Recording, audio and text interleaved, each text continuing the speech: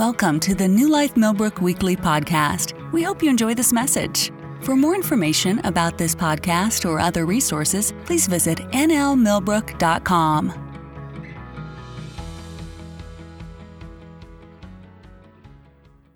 We rejoice and are glad in all the things you have prepared for us.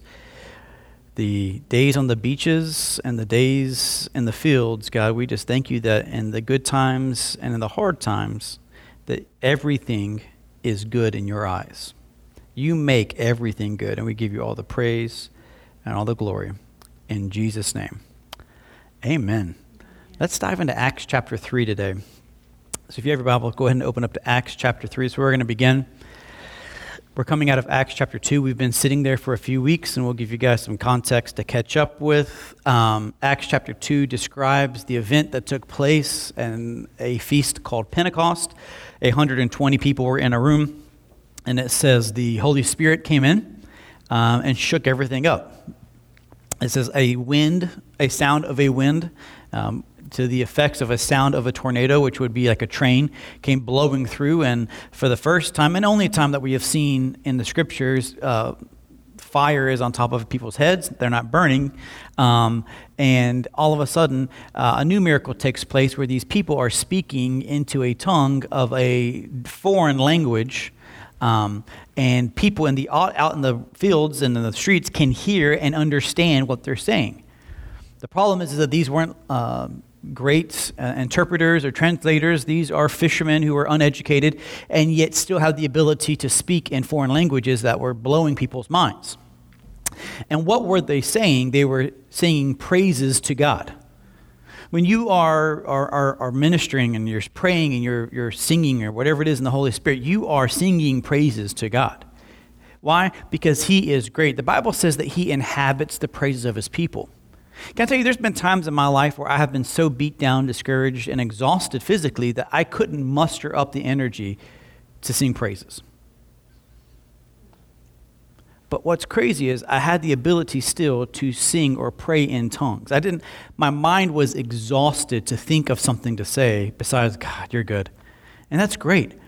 But my spirit was still awake and my spirit was still alert. And sometimes in life, when you don't know what else to do, it is that opportunity to sing praises unto God because He inhabits those praises. And He sends His Spirit. He dwells in that moment and restores your soul.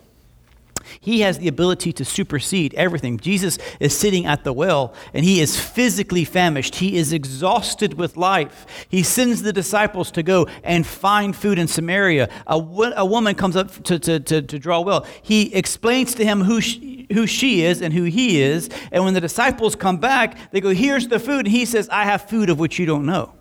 Because operating in the presence of God restores your physical body and restores your soul.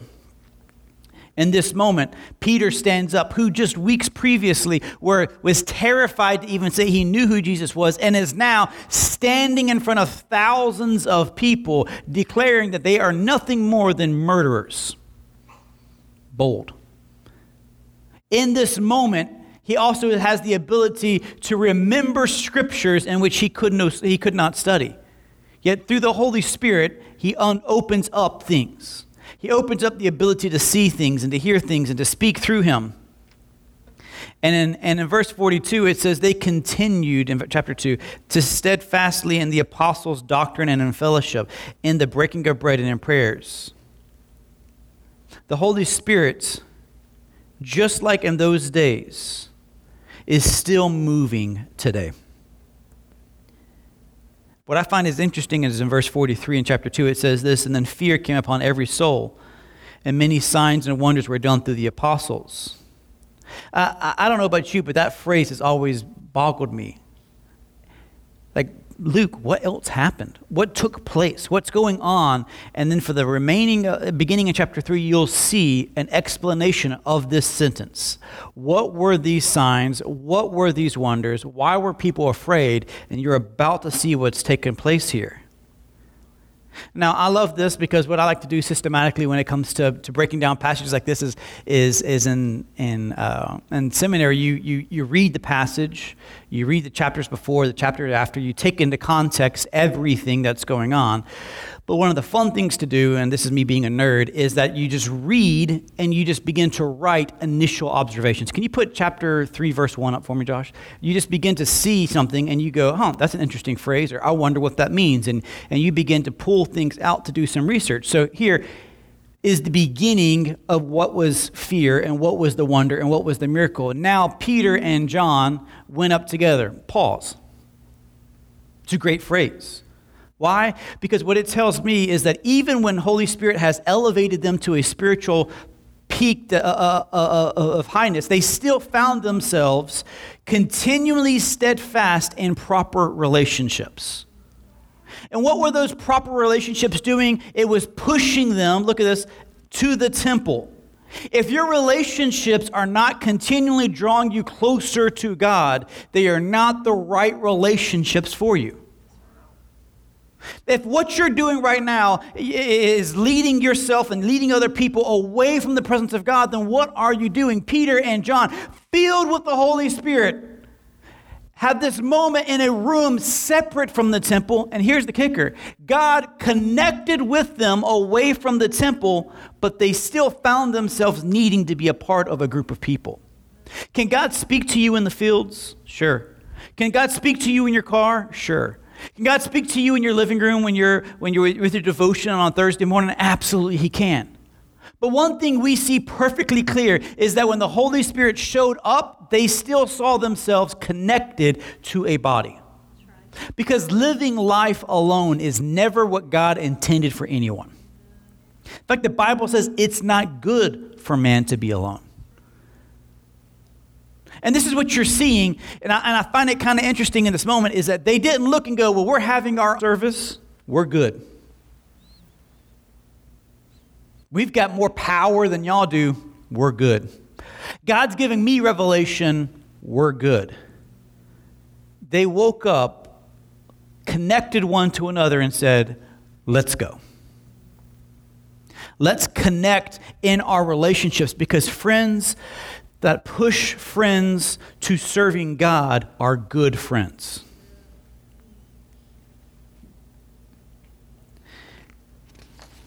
It says, now Peter and John went up together in the temple in the hour of prayer, in the 9th hour, and a certain man was lame from his mother's womb. We'll keep going.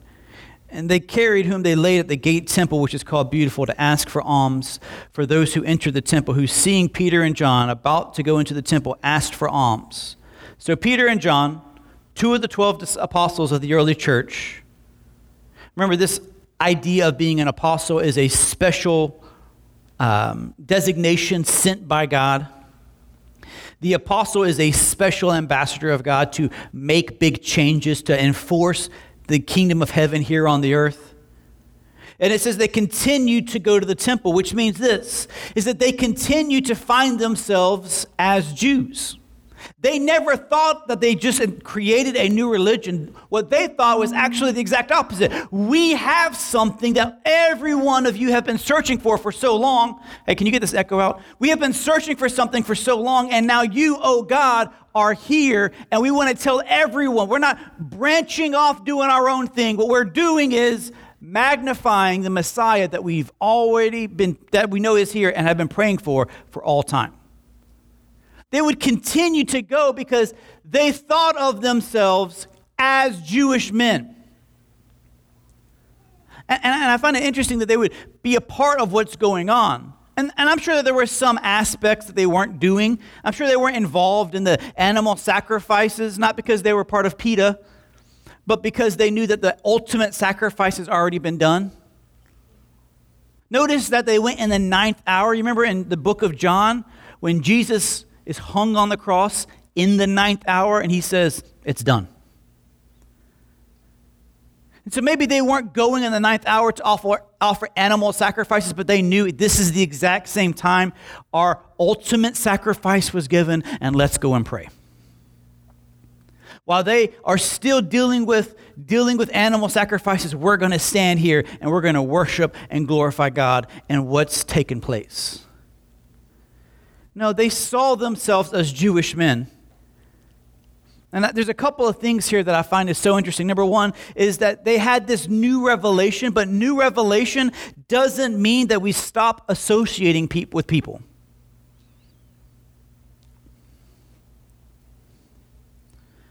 We see this on a regular basis, is that I no longer am going to associate with you because I have received revelation that's beyond where you are today.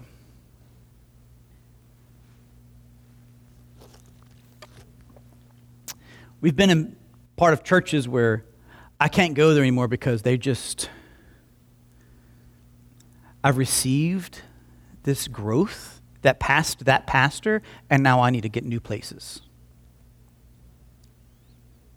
I can no longer be a part of Elaine's small group because I already have revelation about what she's teaching.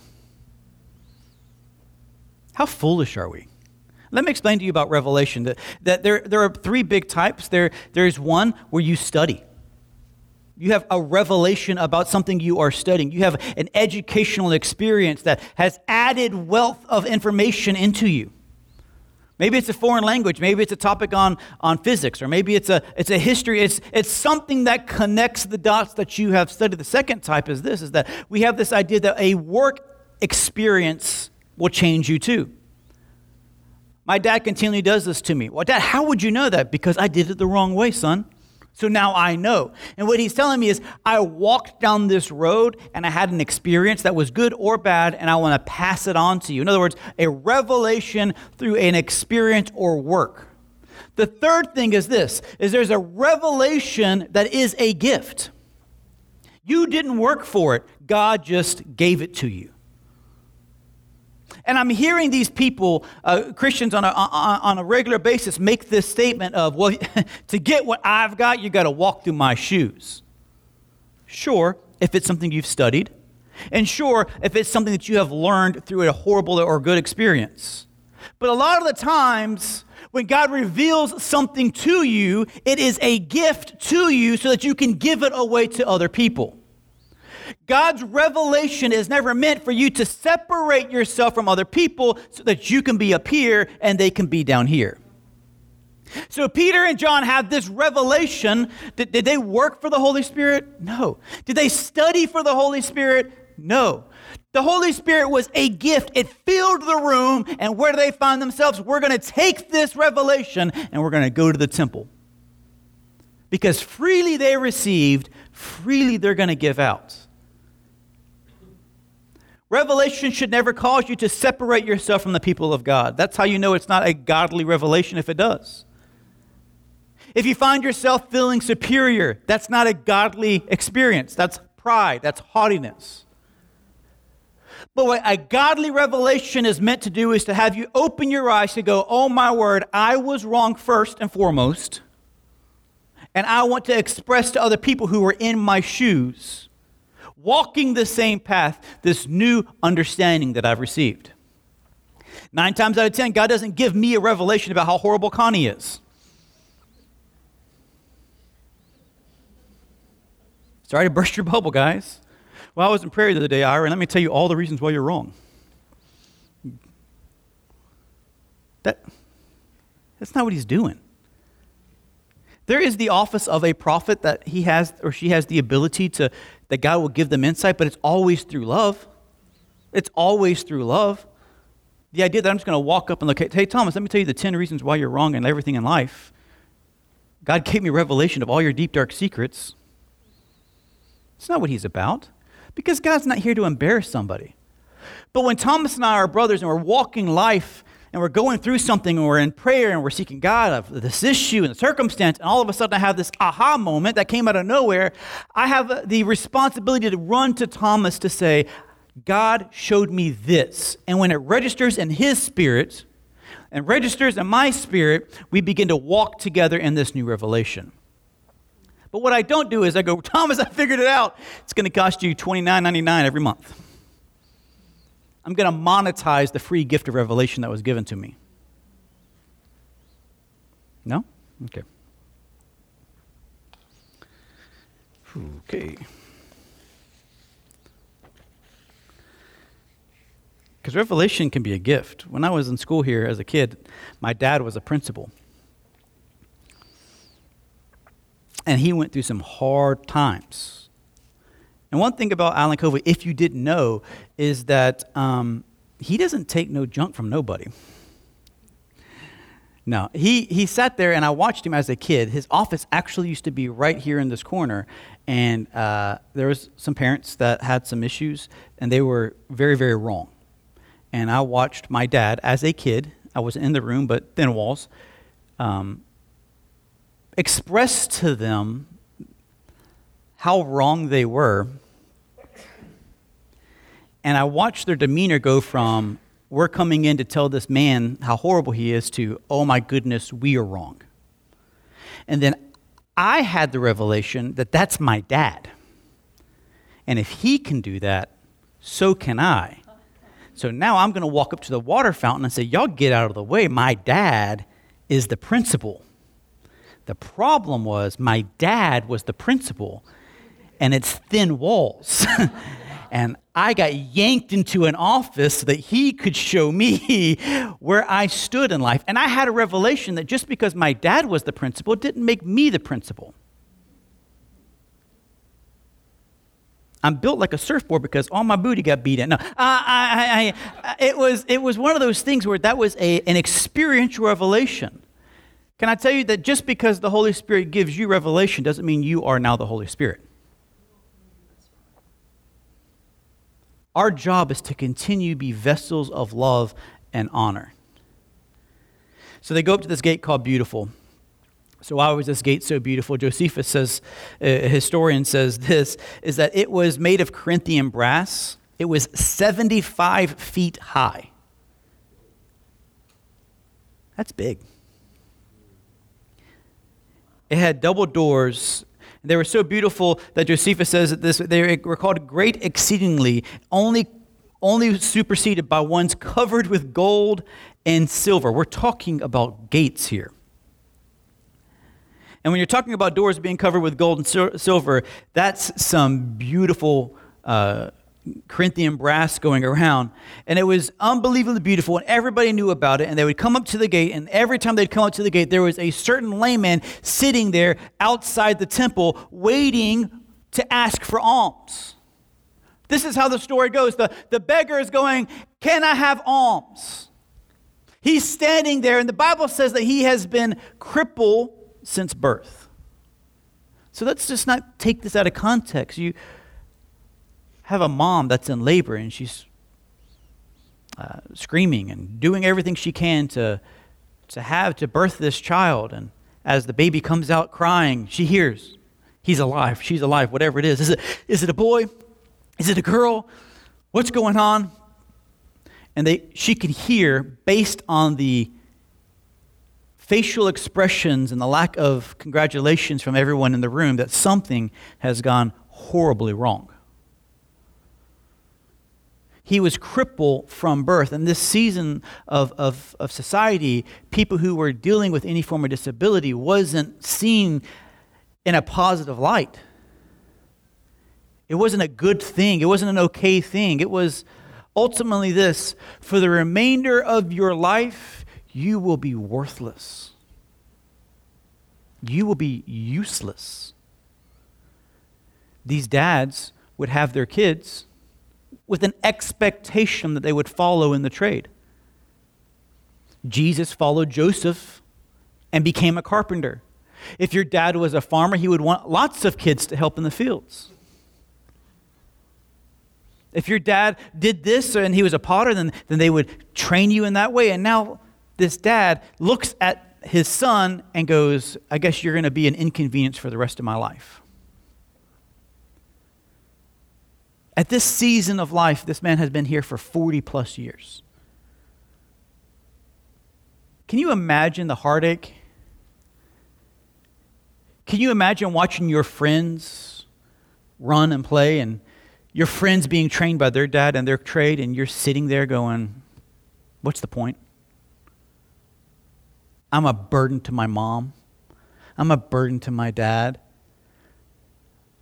All I can do is just consume what they make.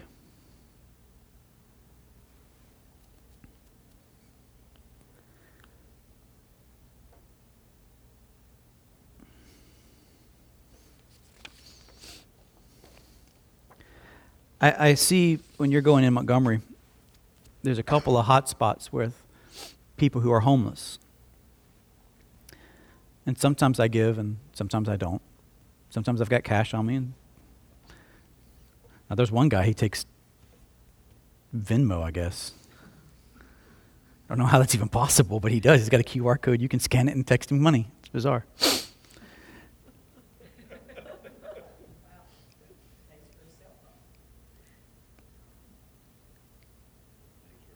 There's a guy, I was listening to a pastor, he was talking about how when he was in Jerusalem, he was walking by, and one of the big things for piety in the Jewish culture is to give,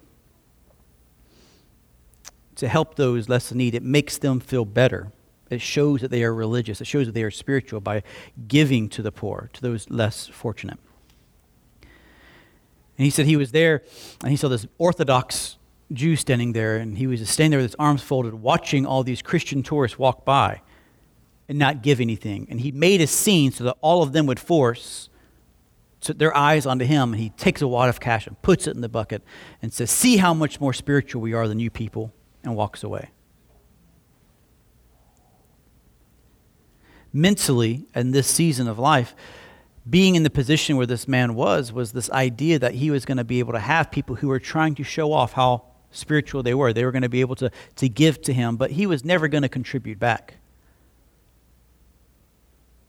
Listen, we, as a parent, we say things that we don't mean. We have moments where we have low times and we say things, but I would put myself in his shoes for a second, because in all scheme of life, we look and go, every single person has intrinsic value. But unfortunately, in this season of the society of the world, they didn't believe that. He was nothing more than an inconvenience to everyone. And I feel like there's people in this room that have felt that same thing. That you are worthless. That you are an inconvenience. The words that he would hear about him. The idea that when he was, as a child, other moms would come hang out with his mom and go, "I'm so sorry you're going through this." And he always was the issue of conversation. Every time dads would go out and do father and son things, he would have to stay home, and his dad couldn't participate. He would continue to hear hurtful things. Intended or unintended, it still hurts. Words affect who we are. Words change our attitude. You may be having a low moment and you may just spout off saying one thing, but you don't realize what that one thing does to the heart of that individual. And you don't realize how many times that reinforces a thought that has already been in there. A few years back, I was pastoring in a church in Fort Myers, and we got a call from Dunbar Middle School at the time, because the state had mandated that they began to do this anti-bullying campaign. But they weren't going to give them any resources. It was more or less just play this video and say you did it, check off the box.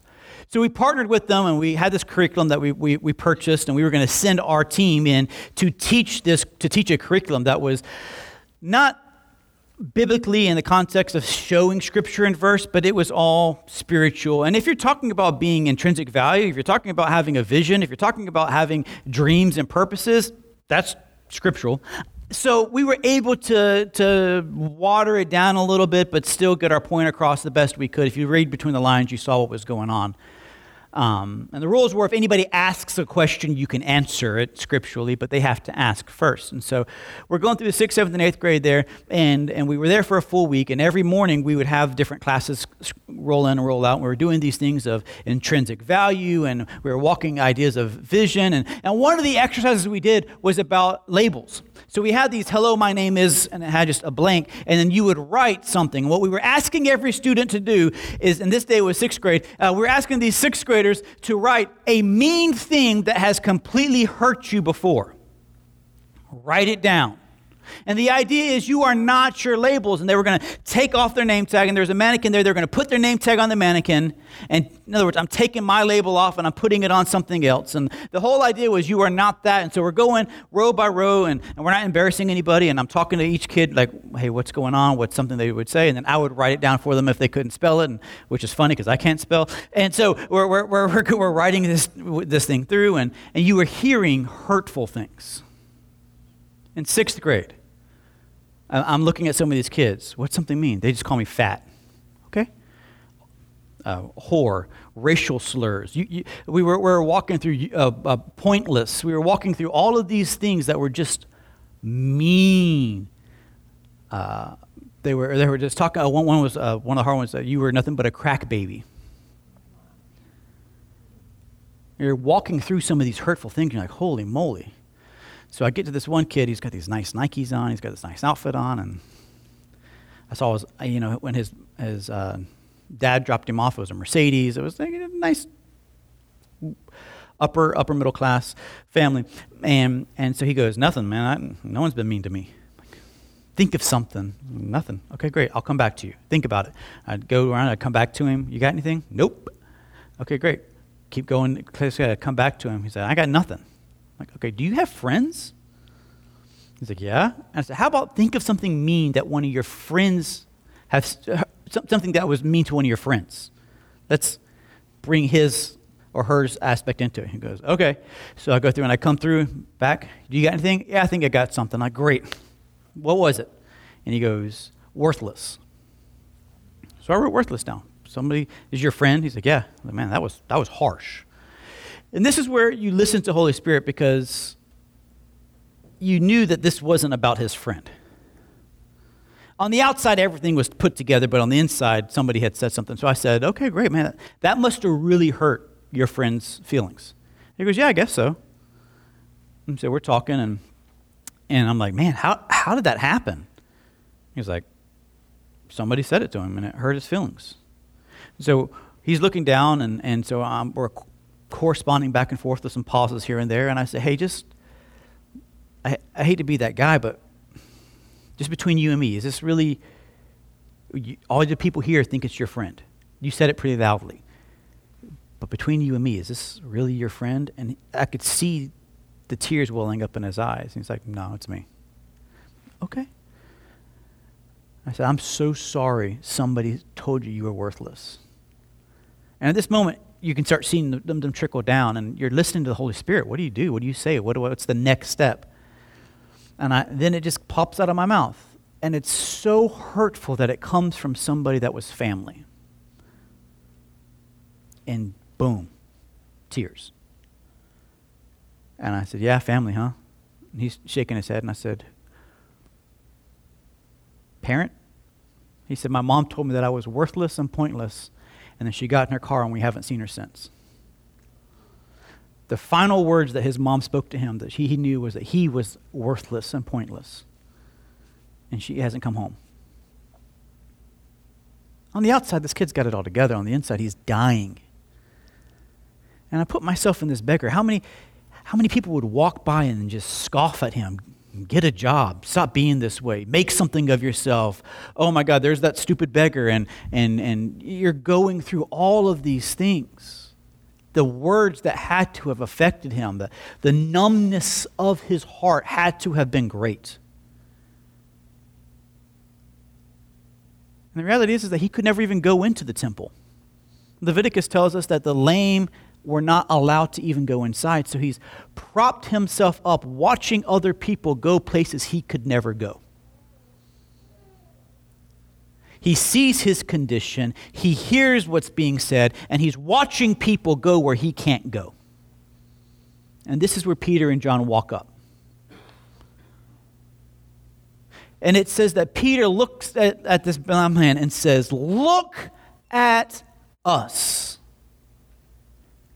Now, I don't know about you, but anytime I don't want to give money to the homeless, I don't look at them. You got that little divider in your car, and you can pull up right where it blocks off, and you're like, I can't see you, you don't exist. But the moment you make eye contact, they walk up to your car.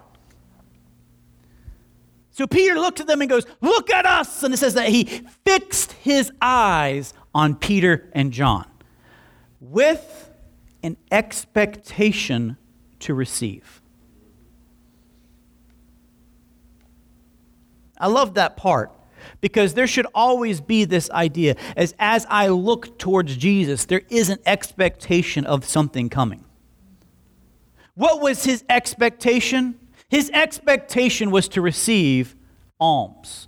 His expectation was maybe a couple of denarii. Maybe it was some money here or there. Maybe it was some food. Here, we've got something for you.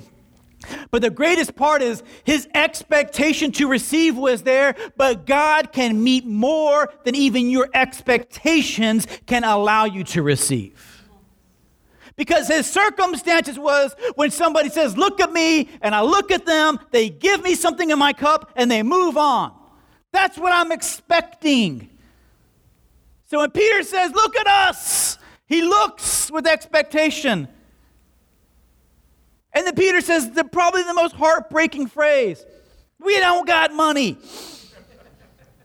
Why am I looking at you then? We don't have anything.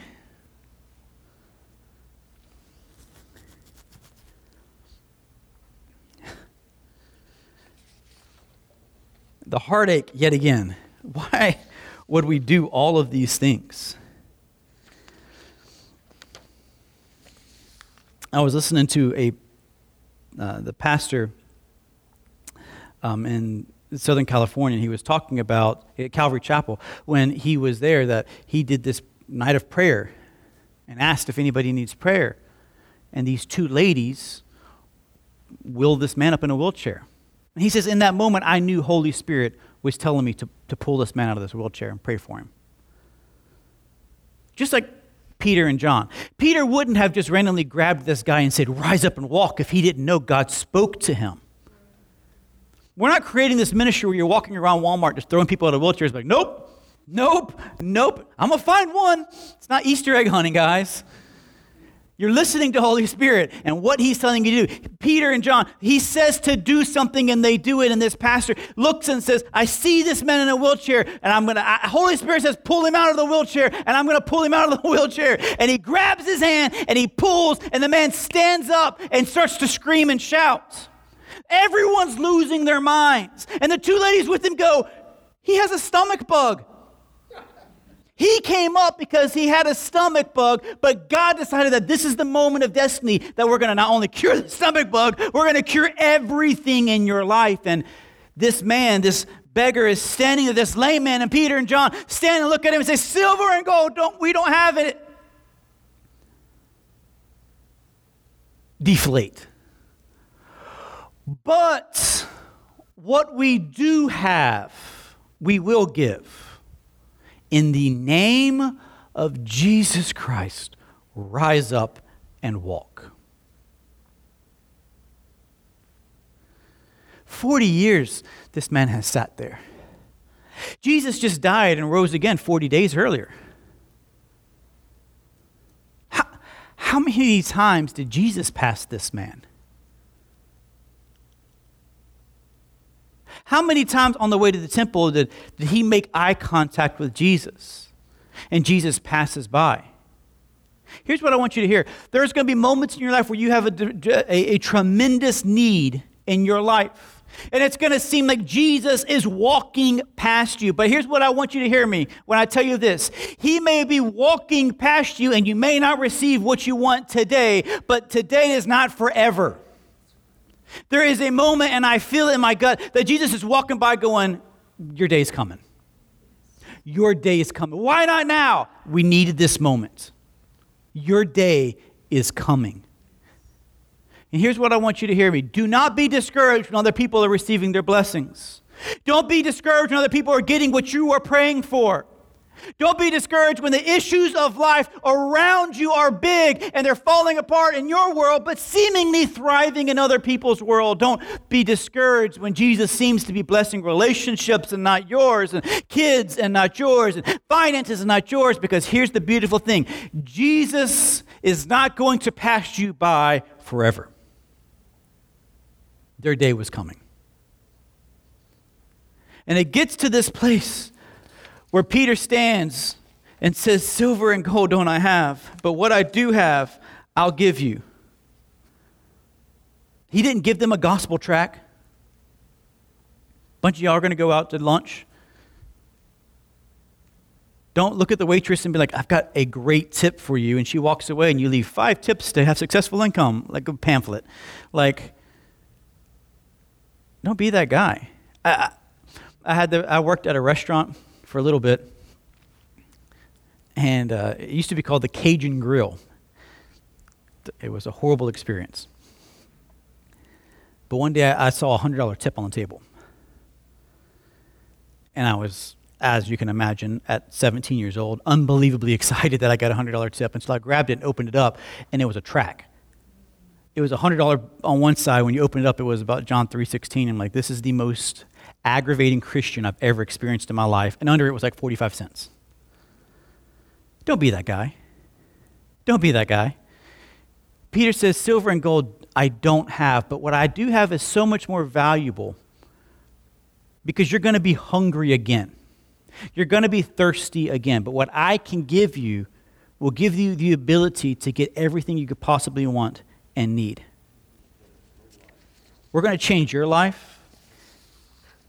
And for the first time in his world, he had the ability to rise and walk, which opened the door for work, which opened the door for him to have relationships, to have kids, to walk to his mom and dad for the first time and say, everything's okay.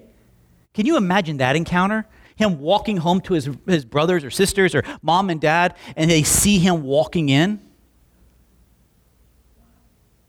You wonder if he ran out there or did he just sit there on the mat, and when they say, hey, we're here to get you, he just stands up and like, okay, let's go, and rolls his bed up. This isn't just a story of a man getting healed. This is a story of a generation of people getting changed. The waves that this would ripple through was huge. And here's the thing that it struck me when I was playing the piano today was, and it gave him the opportunity to walk into the temple for the first time.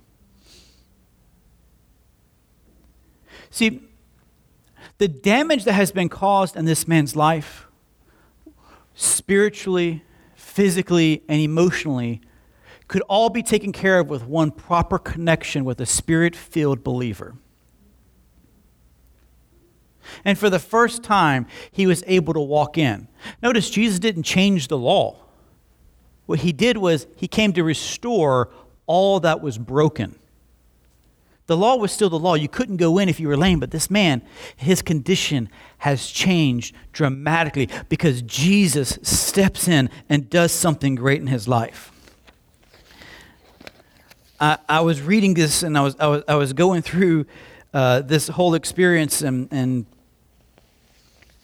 as they were walking through it, this is what one of the medical doctors said, and I love this. He says,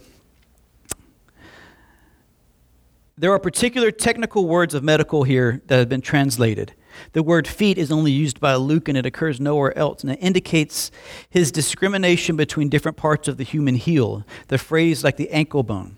This is, again, a medical phrase found nowhere else in the Bible, and the word leaping up describes the coming together of joints suddenly into socket that have been out place and articulated a joint realignment.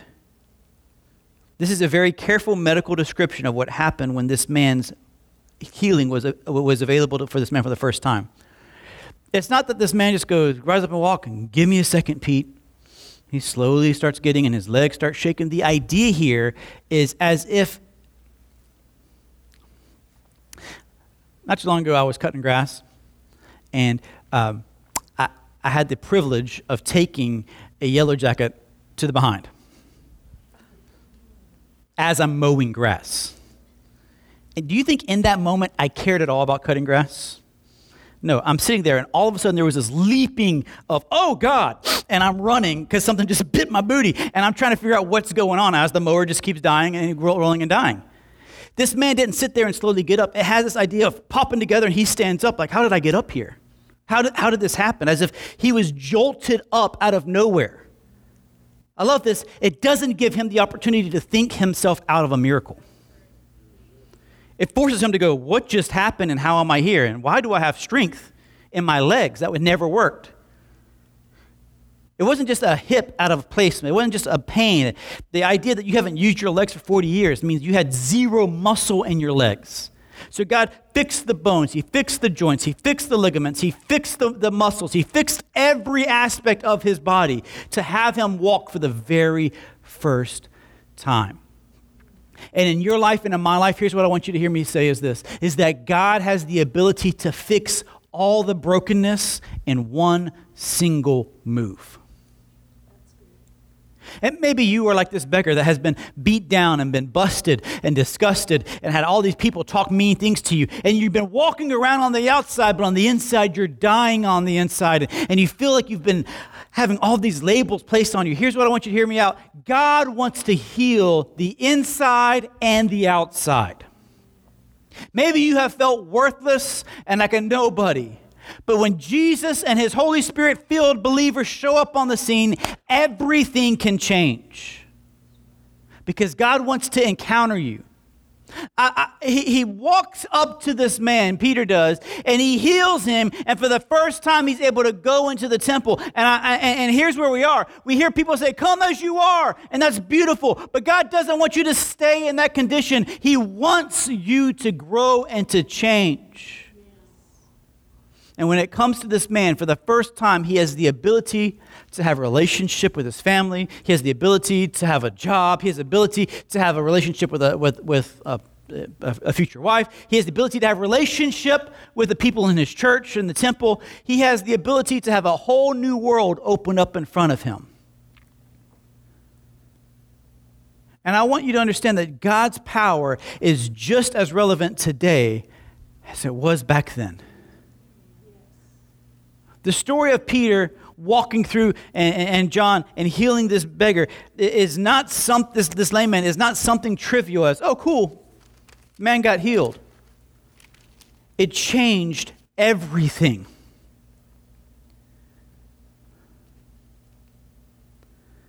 Verse 12, sorry. So when Peter saw it, he responded to the people, men of Israel, why do you marvel at this? I don't know, Pete. Guy's been broke down for 40 years.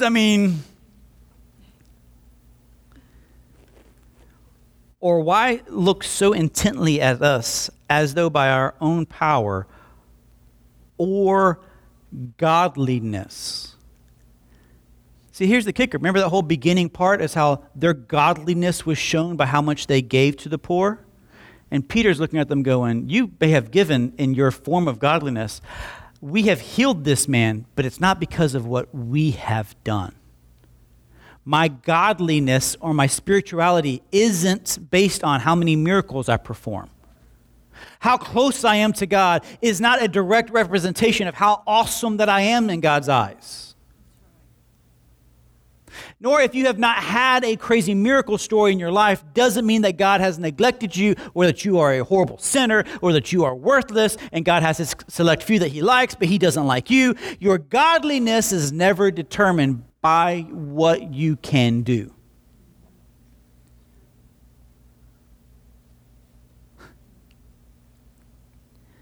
Verse 13, the God of Abraham, Isaac, and Jacob, the God of our fathers glorified his servant Jesus, whom you delivered up and denied in the presence of Pilate, when he was determined to let him go, but you denied the Holy One and the just and asked for a murderer to be granted to you and killed the Prince of Life, whom God raised from the dead, of which we are all witnesses.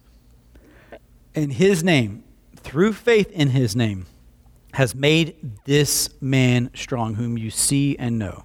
Yes, the faithful which comes through him has been given him this perfect soundness in the presence of you all. Peter looks yet again. Just a little while ago, I was a coward, and now I'm standing in front of people declaring the goodness of God.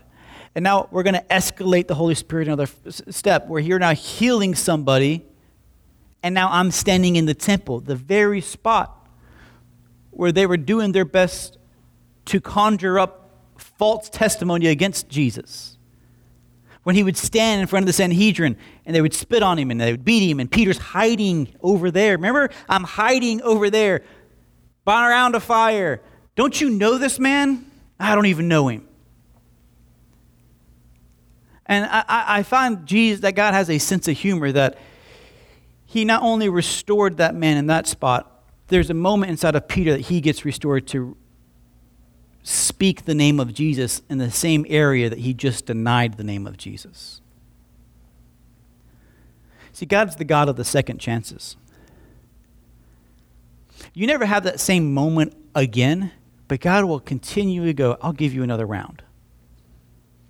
I'll give you an opportunity, because there had to have been something burning inside of Peter to go, if I get the chance, I won't mess it up this time. And he has his moment. See, this story is about a man getting healed, but the story is also about Peter getting restored too. This story is about Peter looking back going, I denied here and I proved here. I didn't do it this time. These apostles, the disciples, have already seen miracles before. They performed miracles before. This isn't their first rodeo. But this is the first moment that Peter gets redemption in his spot too. He gets to stand in front of the people. Remember, he's at the temple this time, which means when he says, you murdered them, they probably did. He's not vaguely speaking. He's pointing people out. Yeah, I was here and I was a coward, but you did it. You did it. You did it. And now I'm standing here showing you that he still works today. You thought you killed him. You created a bigger problem than you could possibly imagine. See, a spirit-filled believer should be able to look at the enemy and say, you may think that I am down, but you have no idea the problem you just caused. It is in this moment that everything begins to speed up. It's in this moment from chapter 3 on that the entire world begins to be flipped upside down. Because now it's not just a Jesus that they killed. Now all of his followers and the people that they are influencing are beginning to be these little Jesuses walking around, changing everything. And it begins to spin out of control because now they can't just kill everybody. They created a mess. And there has to be this moment where they're standing there at the temple, and if you can give me some liberty to add myself into this, where they're standing there watching this going, oh God, what have we done? This is going to empower Jesus' story even bigger. And I want that in your life. I want every time the enemy comes and pushes against you, he goes, shouldn't have done that. That the enemy begs for peace with you because he doesn't want to make you angry anymore. Because every time he pushes against you, you take more land back. That every time he comes up against you, you laugh in his face and say, well, I'll show you what we're about to do. You see, if you take the approach of Peter and you follow the Holy Spirit, and when he says to do something radical, you do it, you don't make something happen. But if he speaks, you say, yes, sir, and you do it. And then you stand back and watch the enemies, all of his plans come falling apart going, I created a monster. Because the moment a son or a daughter of God walks in line with the Holy Spirit, it is the biggest monster that the enemy could have ever faced. He already knew who Jesus was. But now when he's inside of each and every one of you, you're filled with the Holy Spirit. He's petrified of you. Which goes back to Exodus. Why were the children of Israel so oppressed? Because Pharaoh was scared of them. He says their numbers multiplied. He says, if they partner with our enemies, they will overtake us. So let's push them down harder so they don't even think about it. Many of you guys have been beat down. You've been beat up. You've been isolated. You've been told you are worthless. A lot of times you are spirit-filled believers, fully capable of walking, yet you are sitting at the gate because life has done its best to push you down. And I feel like God today is wanting you to hear his voice say, stand up and walk. Rise up and walk in the anointing that you are called to walk in. Stand up and be the person that God has called you to be. Stand up and believe like you used to believe. Walk like you used to walk. Proclaim like you used to proclaim. Pray like you used to pray. Believe and perform. Do all the things that you used to do. They're not dead and you're no longer lame. Rise up and walk and spit in the enemy's face one more time. That's your call. We can sit at the gate. And we can act like beggars. Or you can stand up, filled with the Holy Spirit, and revolutionize the entire area. The choice is always yours. But it always starts with this. Holy Spirit, what would you have for me today? Today. I'm not asking you to write a 30-year plan. Today. I give you today. If there's an opportunity, today. If there's an opportunity at lunch, I'll take it. Whatever it is, today, Holy Spirit, I give you today. Flow through me today. And watch his progression in your life radically change. Let's pray. God, I thank you for an incredible day, wonderful worship service. And today, as we wrap this sermon up, that you continue to open our eyes to see us, God, the way you want us to be seen, not through pride and haughtiness, not through arrogance or greed, but God, let us see what you want us to see, be what you want us to be, do what you want us to do in all things pertaining life and godliness. I ask, God, that you give us opportunities to be and to walk in your Holy Spirit that seem contrary to the world, that don't make sense, that will cause an awe, a wonder, a disturbance in the atmosphere. And I just thank you for each and every person listening to the sound of my voice today that are going to be following you with all their heart, with all their soul, with their mind and strength. In Jesus' mighty name, amen. Thank you for listening to our podcast. Have a great week.